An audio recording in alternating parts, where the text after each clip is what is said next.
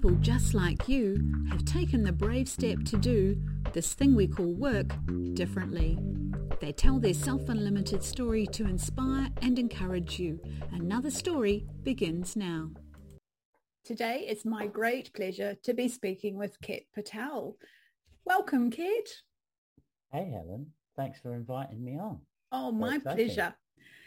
I'm going to give a little bit more context for why this conversation in a moment, but I thought before we get into that, let's just set some context about you rather than this conversation for our listeners. So where in the world are you today and what occupies your day? I am sitting in the leafy suburbs of Surrey in the UK. It's lovely and gorgeous outside. It's a nice autumnal day. Got to take the dog out for a walk shortly. Yeah, what occupies my day? Sometimes dog walking. I'm by trade, I guess, a business change consultant, but I'm also like a volunteer in change management. I kind of do some volunteering for an organization called Change Management Institute. I'm an avid social media poster on LinkedIn, particularly around kind of the situations business find themselves in and are struggling with when it comes to kind of putting change in practice. So I kind of like to, I'm an observer of change, yes, and a commentator of change. Whether people want to hear what I've got to say is another thing, but I do like to comment on what's going on. Yeah, and I've got 2 kids and a family and a dog, and yeah, generally a happy guy in life. And I see over your shoulder some musical instruments. Yes, yeah, I mean, they mostly hang on the wall, to be honest with you. My daughter plays violin, my eldest daughter plays violin, my youngest plays piano, and I play guitar. We've yet to form the family band yet. It could be a possibility, because one of the reasons I invited you to this conversation is I think you have a very interesting workscape in that you have many things going on. And you mentioned it, you're doing volunteer work alongside a day job. I've seen you do some entrepreneurial things in content creation, and some of that is on LinkedIn. And in fact, you and I collaborated on one of those projects a couple of years ago. You were doing some podcasting at one point, and all of these things are things that, aside your day job, that you're probably not getting paid for, and nobody's particularly directing you to do them, and you're serving people who aren't part of the organization where you work. So my first question to you is, Ket, is why? Why do all of these things? Don't ask that. I might have to lie down and cry a little. Why? Do you know when you kind of phrased it to me? Yes. One of the things that really struck me was I just love the idea of building a group of people a community, right, of people who want to share what they're going through, what they're doing. Yes. And I've often found myself that there isn't someone that wants to step forward and create that space. So, for example, like at university, I changed my degree very early on. I went to do neuroscience, interestingly. Chose that biology type stuff wasn't for me. And I ended up doing maths, which is a huge passion of mine. But I'd already been a year in, everyone else was new. And I felt like, do you know what was missing my first year was just this like community around my course. I went, well, I'm just going to set up a maths society. There wasn't one. Right. So I went, me and 2 other friends that kind of knew each other on the course went, well, let's just do it. Let's just organize some drinks. How difficult can it be? Yes. And it's not difficult, right? Like you just tell students, by the way, we're organizing some drinks, and yes, students turn up, yeah. Right? What was interesting is I probably did better than I probably ever thought I could in maths at that kind of level of study, because I had so many people around me who were kind of knew me, wanted to help me, who we wanted to help each other. We just wanted to do well, but it wasn't just about doing well. It was about doing it like having fun. And that for me has been kind of central to every kind of community that you build. Like, we're not doing it because we're trying to achieve this. We're doing it because we want to have fun trying to achieve this. So yeah, that's why I give my time to all these things, I think, is because I'm having fun, meeting new people. So there might be people listening to this and thinking, but can't you build a community and have fun in your day job? I can, but there's a very narrow focus on what my day job might be, right? Like it's the specific project I'm working on. And in fact, we do that, right? Like we build change communities or change agent networks and things because of that very reason. We want the change to be successful within the context of the business. But actually outside of that, I'm like, I'm not sure we've definitely fully defined what change management is for organizations and why sometimes it works and sometimes it doesn't. So that's an interesting community to build, isn't it? Let's talk about that.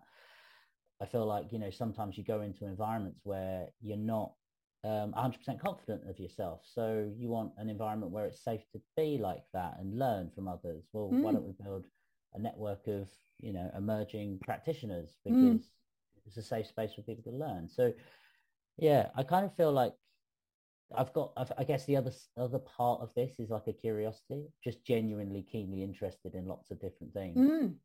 And I like to go wherever my brain says I should go. Well, one of the things that strikes me about that is a quality that I'd almost call entrepreneurial, in that when you're inside an organization, the organization's mission, calling, the management, they're directing what they see as the reason why things might exist or which things are valuable to create, or almost like what are the boundaries of what curiosity would be useful in their context. And what I'm hearing from what you're saying is that you don't want those particular boundaries. You're okay when you're working there, but you've got other curiosities and other things you might like to try. And rather than sitting in an organization feeling frustrated that maybe they're not willing to try those things, you're going and making those things happen for yourself. I mean, that's such a great summary of how I ended up doing what I'm doing now, right? If I may just kind of share the story as to kind of how I went into consulting. I'd spent sort of 10 years doing projects in one organization, and I had quite a variety of roles, which was what kept me there for so long. But I hit a point in my career where I just didn't get anything more. And so I was sort of like, I was actually moaning to myself a lot. I was like, God, they should do more with me. I'm much better than this. They should give me bigger projects. I should realize I should be getting more money, all these things. And I just, one moment caught myself and listened to myself and went, oh God, you've become that moany person that kind of you come across in a project who is frustrated by the fact that there are limits to what they're capable of doing. And that's when I actually just stopped for a moment and looked outside of where I was working and went, what else is going on? And lo and behold, there's tons of stuff going on. And as soon as I realized that the life existed out of the four walls of my organization, and that I had a choice as to how I spent my time, all of a sudden life became really interesting again. It's not that I didn't care about work. It's just the discretionary effort I put in was a choice of mine. And it was about what was I getting out of it, as opposed to kind of feeling like I had to put everything into work in order to get everything back out that I wanted. It was like, I can put what I need to put into work to get what I want out. I can put what I need to get into something else to what I want to get out. And it was all of a sudden, it was like choices. And knowing that other people were doing this as well was really kind of empowering. So yeah, your point about autonomy, like my making choices, was really important. So yeah, that was the change for me. It was like there were limits that I thought were placed around me, and I realized they weren't. And of course, I didn't prime you for this, but you've just given an excellent example of the value exchange, and that we all have things that are valuable that we can put into things and that we might want to get out of them. However, working in a single organization may not be the opportunity for that. So there are, as you say, many other opportunities where you could put that value in or get that value out, be it coaching your kids' soccer team or volunteering for a group or doing a side hustle or something a little bit entrepreneurial. And sometimes that, as you say, it's an opportunity to learn, but I also think there's an opportunity to stretch your wings in terms of like, I actually already know something, and maybe the organization has no scope for me to stretch my wings or sharpen my tools or strengthen my practice in those things, but I could go find another opportunity. I don't have to leave a job. I don't have to go out and run my own business, because that notion of autonomy, often people think, oh, that's my option. I'm either employed in an organization. If I don't get enough autonomy, I must have to go be self-employed. What's your thoughts on that? I completely hear that, actually. I think being in an organization for 10 years, it's easy to become fixated by your outputs come from what you do in work. Like that's it's easy to become focused on that. One of the things that I noticed was just my own energy levels. Like I was really aware of the fact that I was being quite moany, and that as soon as I started to kind of think about other things outside of work, that changed. And I went, well, okay, well, nothing's not got done here. Work's still got done. People are still happy with what I'm doing. So, okay, so what's different? Well, actually, that thing I thought had to happen, me being in work, doing as much as I possibly can, it doesn't need to be the way I thought it had to be, like, the way I believed over 10 years of work. And I think that takes a bit of time to get used to, because it's sort of, again, it's an entrenched belief. And again, it's just, how do you derive value from yourself? But a confidence thing was important. I felt confident enough after 10 years of knowing what I was doing to try other stuff in this sort of safe space. Like, I started with volunteering, which I think actually is, some people might just leap straight to their own business, right? And that to me would have been a big jump. I felt what I was doing was more exploring safely, without committing to too much, this area that I was really intrigued by, really interested in. But I had such autonomy in that volunteering role. I could take it anywhere I wanted to. Yes. And actually people responded positively to it, because there weren't many other people trying to be as curious or pushy or take it in different directions. And then there was opportunity almost immediately in that. Like Mel Franklin, who was then head of CMI in the UK, set me a challenge. I like a challenge. He said, we don't normally in London hold a month, a physical face-to-face event once a quarter. And I said, I see that. And I said, it looks just really tiring to organise, because you do all this effort up to a point, and then you take a few weeks off, and then you start again. But that cycle's really tiring. And she said, do you know what I'd really like? I'd really like it if we did one a month. One every month. Yes. Let's cut out December, let's cut out August, but we did one a month. I said, well, that would be a lot easier, because if we had a pipeline of speakers, right, and we just kind of had this rolling conveyor belt, it would be much easier to do. And before we knew it, that year, we'd done our first year where we'd done 9, I think it was. And it was all because she set a goal. She said, go and figure it out. Yep. I went, okay, I'll go and figure it out. I love talking to people, so that helped. So I just went and found people that interested me. And then before we knew it, we had a schedule. And again, the amount of effort that each event took became less and less, because it was more. So it had a rhythm to it. A rhythm, So like opportunity, autonomy, they all kind of needed to be there, but it was almost safe for me to try. Yeah. And for those who are listening who aren't sure what the Change Management Institute, or CMI, is, that's a professional organisation for people in the change management profession to gather and learn and grow together. And it's a global organisation with presences in many countries around the world. Yeah, and exactly. And I mean, I talk a lot about change, but coming back to your why give additional time to anything, right, is because, well, for me personally, is I do like that aspect of bringing people together, specifically. So that's why I give my time. I guess the other thing is feeling like you're making a difference. Sometimes you don't necessarily always feel like that in an organization, right? Like, it's difficult to know exactly how the work you're doing can impact the wider kind of outcome.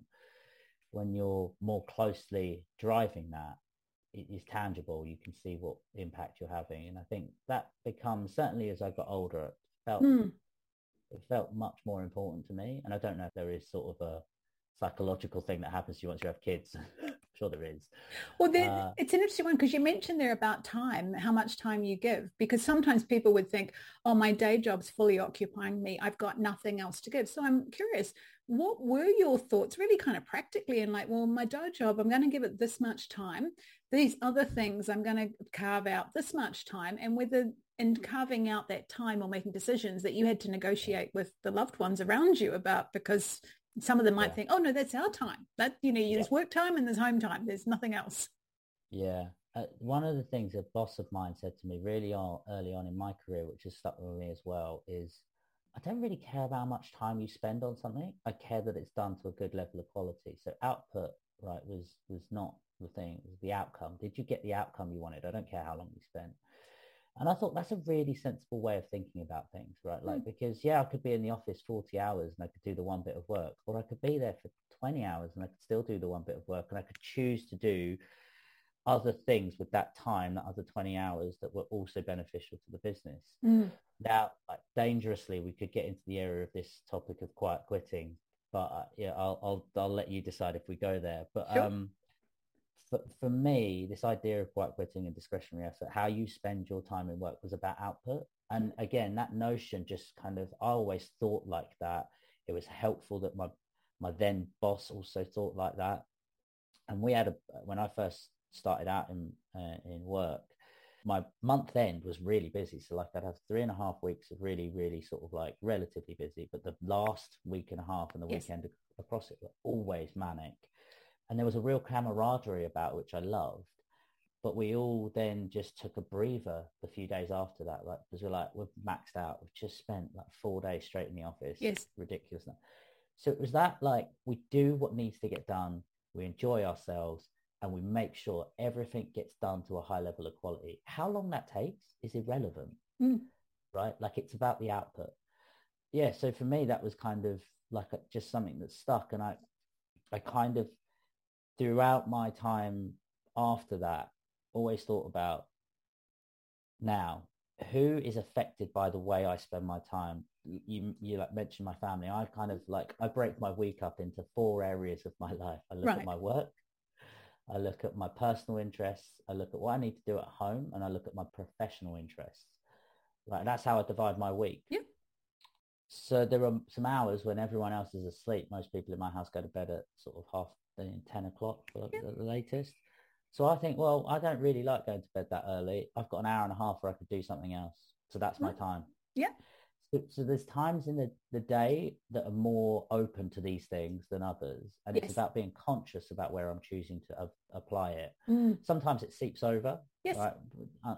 But I'm aware and I'm making active decisions and I'm being considerate to the people that are impacted by it. So you can't do as much as you or I do, maybe in addition to our jobs, without having impacts on others if we're not careful. So what I take from that, and I would highlight, is it's about active choices and being aware. Yeah, absolutely. Yeah, that's exactly it, right? Like, just really cognizant of where I'm spending my time and if it's directly impacting others. Yeah. Now, I will say, actually, someone pulled me up on it the other day. I'm juggling quite a few things as I'm sort of transitioning off of one and onto another big activity. Yes. And my diary management has just gone to pieces because I'm not in it all the time.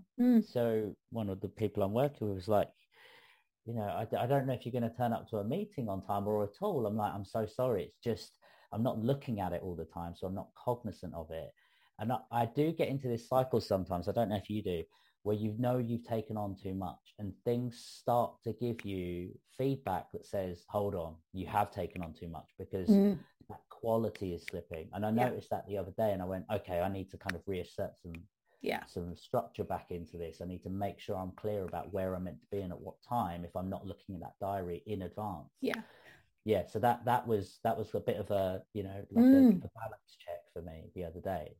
Well, you make the point there about being aware. And one of the strategies that I've always used for myself is how to make my awareness kind of more visible. And calendars, digital calendars, are a way to show how that temporal space is being used, because we all get 24 hours in a day. Nobody gets any more, or 168 in a week. So if I'm making a commitment to things, I try to estimate actually what that time is, and I put it in the calendar, whether that's making an appointment for myself, because then when something else comes along, if it cannot fit in the calendar, it cannot fit in the calendar. And I have to be honest with myself, and I can't sort of magically think, oh, well, I'll find time for that. I mean, there'll be times when I might think, oh, I'll play around with things, and that I was planning on having Sunday as a complete rest day. I could use that as some of the time for this. However, I think sometimes people don't kind of think like that statement, like Peter pays Paul. I don't know if that's something that you have in the UK, but this kind of notion that I'll borrow it from that and I'll get it back at some other point. And one of my favorite quotes is a guy named Ricardo Semler, who wrote the book Maverick. And he says, we've all learned to do email on Sundays, but not go to the movies on Monday. And I think there's a notion where people will grab the time for work things, but they won't give themselves back the time for other things. So I'm very conscious, if I am going to take some of that time that I might have kept away for family or personal stuff to use for something work-like, I equally find some time where I'm going to pay myself back for that in the week. Yeah. Otherwise, you can accrue this kind of debt where you're always putting into things as if with no kind of boundaries. And I think this notion, and I'm happy to go for the conversation about quiet quitting, because I actually think that's got to do with two things. One is boundaries, in that people have not necessarily had boundaries. And so they've let the organization take. And now there's a feeling like I've had enough, no more. And therefore I'm putting in a boundary. And so it's a kind of reclaiming of some territory for self. And part of that boundary is, well, what I'm prepared to put in for what I'm prepared to get out, which for me is around the notion of value exchange. And it's like, I've been putting in, and you've been getting emails on Sunday afternoon, and I haven't been getting movies on Monday afternoon. So I'm now drawing back some boundaries. And where people think it's a negative thing, I actually think it's a movement where individuals are starting to reclaim some agency for themselves and put in boundaries. Now, the organization's probably going to have a very hard time, because it's like, what? You used to do these things for me. And so it's like a dance. It's like suddenly employees have decided, I'm sorry, it's not cha-cha-cha anymore, it's foxtrot. But the other party keeps wanting to do the other dance move. So I think there's an adjustment period. But I think sometimes it's seen as an attitude of you have checked out of work. And I think that's quite a negative, almost disempowering attitude, where I think in some ways it's it's a version of resistance. However, resistance is not a bad form of agency. No. Why has the notion of quiet quitting resonated with you? I think it's because I was thinking about this the other day. One, generally speaking, there's this kind of desire to reinvent the wheel, right? And I feel like quiet quitting is essentially discretionary effort kind of relabeled, right? So why would you give additional time, your personal time, above and beyond what you're asked to do? Why would you do that? Because you feel like there's something in it, that value exchange, right? I'm going to get something back from the organization. I'm going to value this. I'm going to get promoted. I'm going to get the pay rise. I'm going to get recognized, whatever it is. And when it doesn't happen, you feel let down. And so you draw that time back, but you've already set the expectation, as you were saying, that I will do those things. So it becomes a shock, and it's not an honest discussion, right? So it feels like, and I've just remembered the thing that I kind of read the other day was, we make out that it's the employee's fault. Like, quiet quitting is all aimed at, how do you get your employees to be better employees? Hold on, no. How do you get your organization to recognize that if this is the problem is that you haven't recognized them in the past, or you've misunderstood what they were getting out of this? And that's what resonated with me, is that, again, another fad has appeared because they're making the employee the problem. And it's not. That's what's in. Not only is it relabeled as something that was already talked about, but it's pointing the problem to be the employee, and it's not the employee. The employee is trying, in most cases, to do their job to the best of their effort and go above and beyond to create something for themselves which they believe is available. One of the ideas about Self-Unlimited is that you are the sovereign over your workscape. So I, Helen, yes, I may have a day job. I may have some things that I'm volunteering, and maybe something I'm kind of doing on the side just for myself. That is all part of my workscape. And Helen is the sovereign of all I see, which means as the sovereign, I get to make choices around it. Now, that means there'll be different parties I might need to negotiate with an understanding of what my role is. But I think many organizations have kind of thought, they talk about, being part of the family, or you're one of us, or fitting in, and whether it's imagery about being mechanistic or a family or something, but there's all this kind of sense of like they somehow own you. They have this proprietorial responsibility over you to make choices. And I'm going like, no. I'm a human individual. The world has granted me agency to drive a car and vote and a number of things that I'm allowed to do. And I'm allowed to bring that agency to my job. That might not have been how you thought we should work as employer in the past. I mean, some people might say, well, it's not slavery because you get paid. But I kind of think, well, then maybe it's a bit more like a feudal servant. But there's an element where it's like I'm not allowed to make choices, or my choices aren't recognized. And I sometimes say to people, the organization is going to serve its own interests. So it is foolish for you to think that they're going to take care of you, with air quotes. However, you have your own interests and you're allowed to serve your own interests. So for me, quiet quitting, and when I see people doing things to this conversation, entrepreneurial-ish outside an organization, are all different forms of an individual saying, there's some things I would like to do in the world. And as the sovereign, I'm making choices about those things. And yes, I can be an adult and negotiate around what my availability is. And maybe in some cases it's negotiating that I need to make sure that people don't, I'm not misrepresenting the organization or my views are my own, etc., etc. What's your thoughts on that? No, I think you're absolutely right. And that phrase that kind of, I'm master of my own destiny, like, I don't know what it's like in Australia, but in the UK, kind of finding a job, it's made out to be incredibly hard. So you should be thankful when you get one. Right. And then when you get one, you feel like you should, your first, it's almost like whose debt do you owe first? Right. Like a mortgage on a house, the mortgage company, yes. You owe them first. Yes. Your time is owed to the company that employs you first. And I kind of challenge that a little bit with the notion that as long as you get what you need out of me, right, in the time that we've agreed that you should have, yes, you've got it. Then what I do with the rest of my time is my time. Yeah. And it's a choice if I want to spend more. Yes. And we should be on the same footing about why I would do that. But if you don't hold up your end of the bargain, or I don't hold up my end, we should have a frank conversation about it. And that's the other thing. We don't have those frank conversations. Well, there's an interesting aspect where people don't even look at the contracts they sign. So in Australia, there's something known as a Fair Work contract. And that's the notion of what the Fair Work Agency of the government has determined is the minimum that's needed for a contractual relationship between an employee-employer. It basically covers 2 pages because anything else is covered just by law. I remember going for a job. I had a 26-page contract. Which point, and it was an executive level job, but other employees in the organization who weren't at executive level got a similar contract with 26 pages, very written in legalese.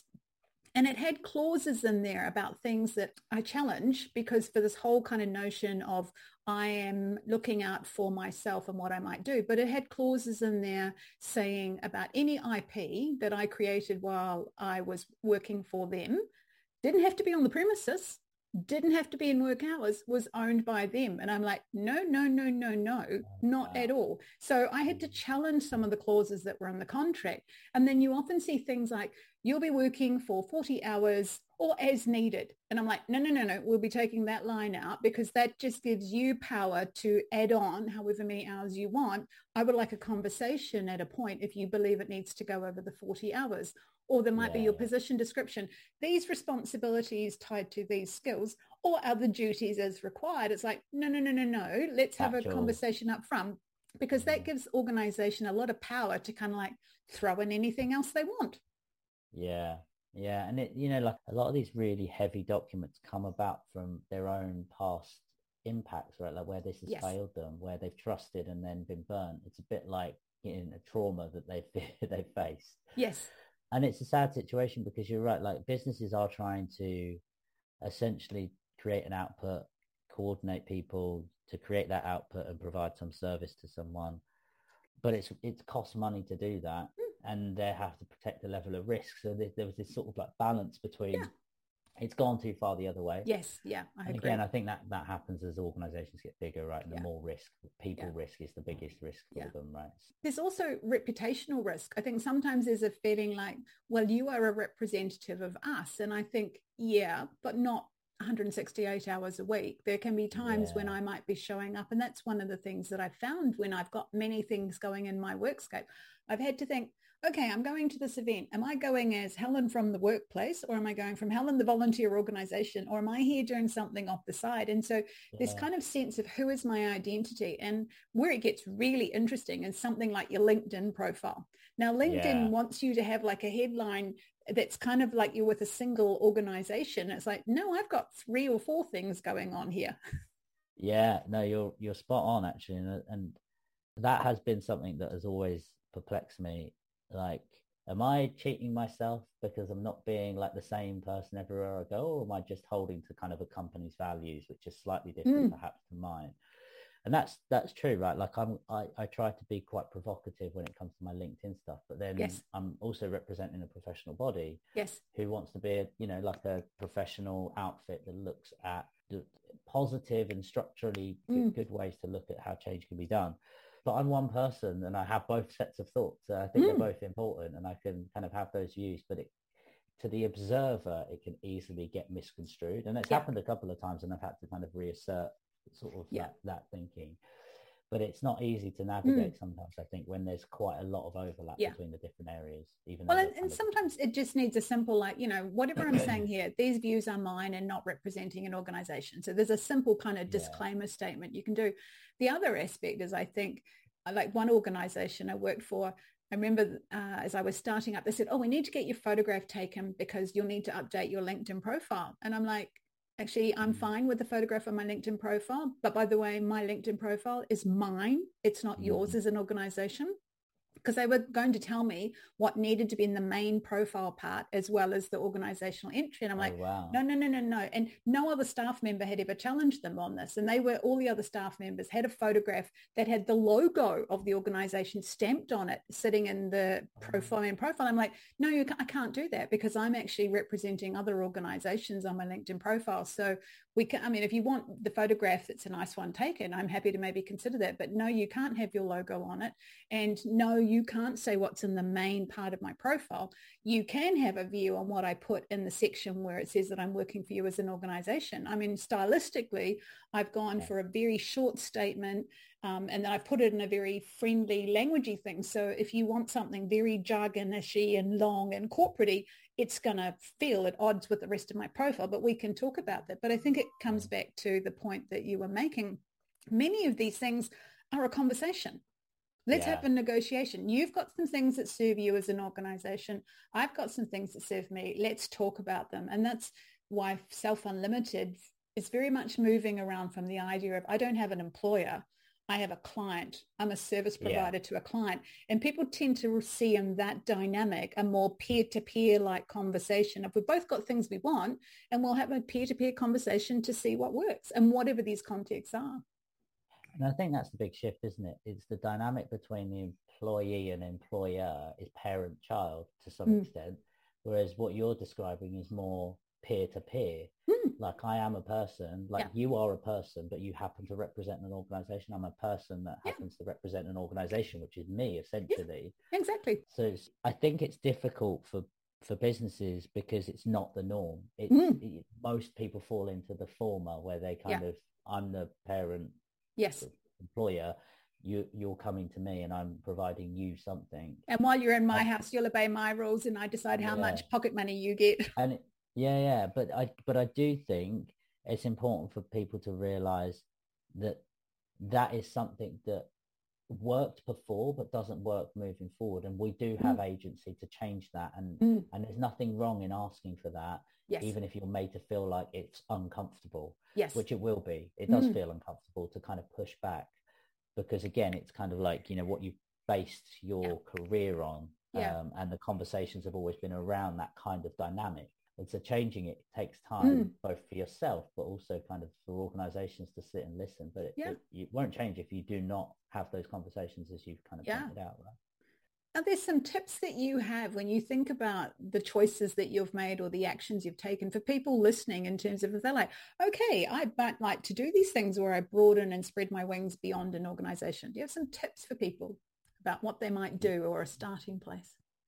For me, the first thing was like just notice where your energy is sort of high and low. That for me was the first kind of like, am I really getting fulfillment out of everything I'm doing? And if not, notice where my energy is high and seek more of that. Right now, that was step one for me. I think step two was just to kind of survey what opportunities there were to me to connect what drew my energy and where I could actually apply it. And that was to step outside of my organization and just look and start talking to people.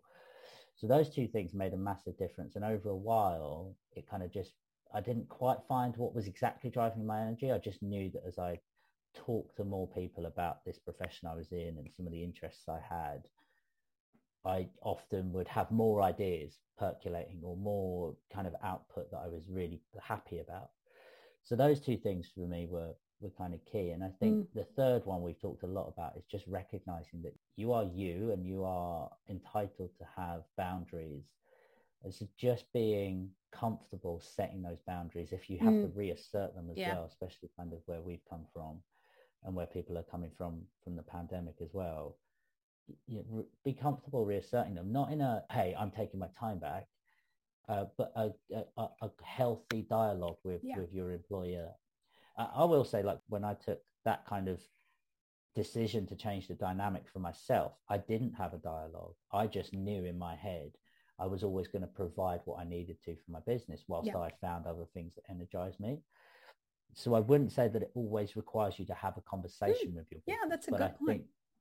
But I do think the bigger change you're going to make, the more you want people to be aligned to it, right? And just recognize that you're doing it. I was making relatively small changes, so I felt comfortable doing it. So I think that was the third thing. Yeah, and I would add to that, being mindful that the choices you make will have consequences, whether that's consequences on the organization or consequences on your loved one.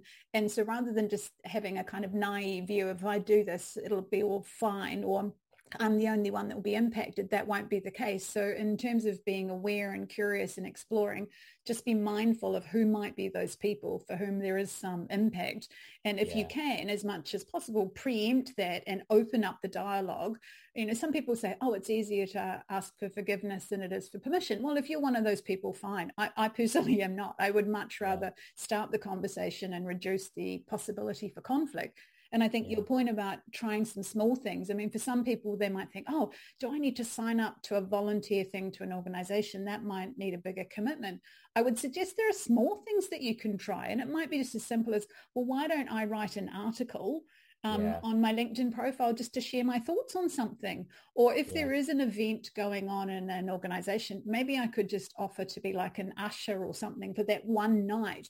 And so find a small, you know, in the design space, they talk about MVP, or a minimal viable product. What's a small thing you could do that might be time limited, that might be constrained? It might be even limiting in the sense of that you don't have to put too many emotions into it. So just try something.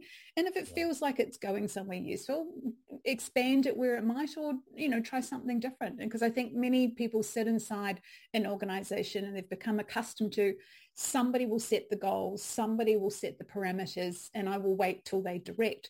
I think part of the adjustment is, I get to direct, I get to choose. And it's like, that can be quite a threatening thing. Well, what would I choose?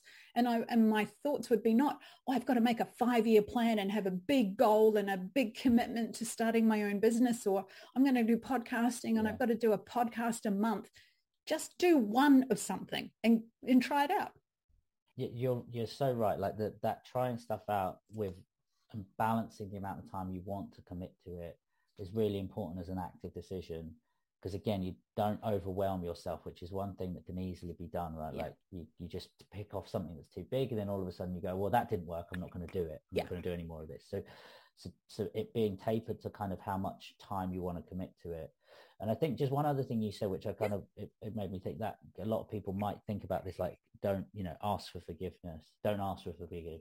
Sorry. But for me, the one thing that kind of resonated with me is that, like, I always consider the other people because I care about the impact I'm going to have on them. Sometimes you use that phrase when actually you know that in work, I care about the outcome that I'm going to achieve. And the person who might block me, I don't care so much about. And I use that flippantly. But that for me, it's the care. I care about how it's going to affect other people. And that's why I want to make sure I'm aligned to what other people are doing. So that kind of just struck me as you said it. I'm like, why do I sometimes use that phrase and sometimes I don't? And that's exactly why, because I care, you know, like I care about the outcome. We could have a whole other conversation about that, because it's been one on my mind lately too, about that.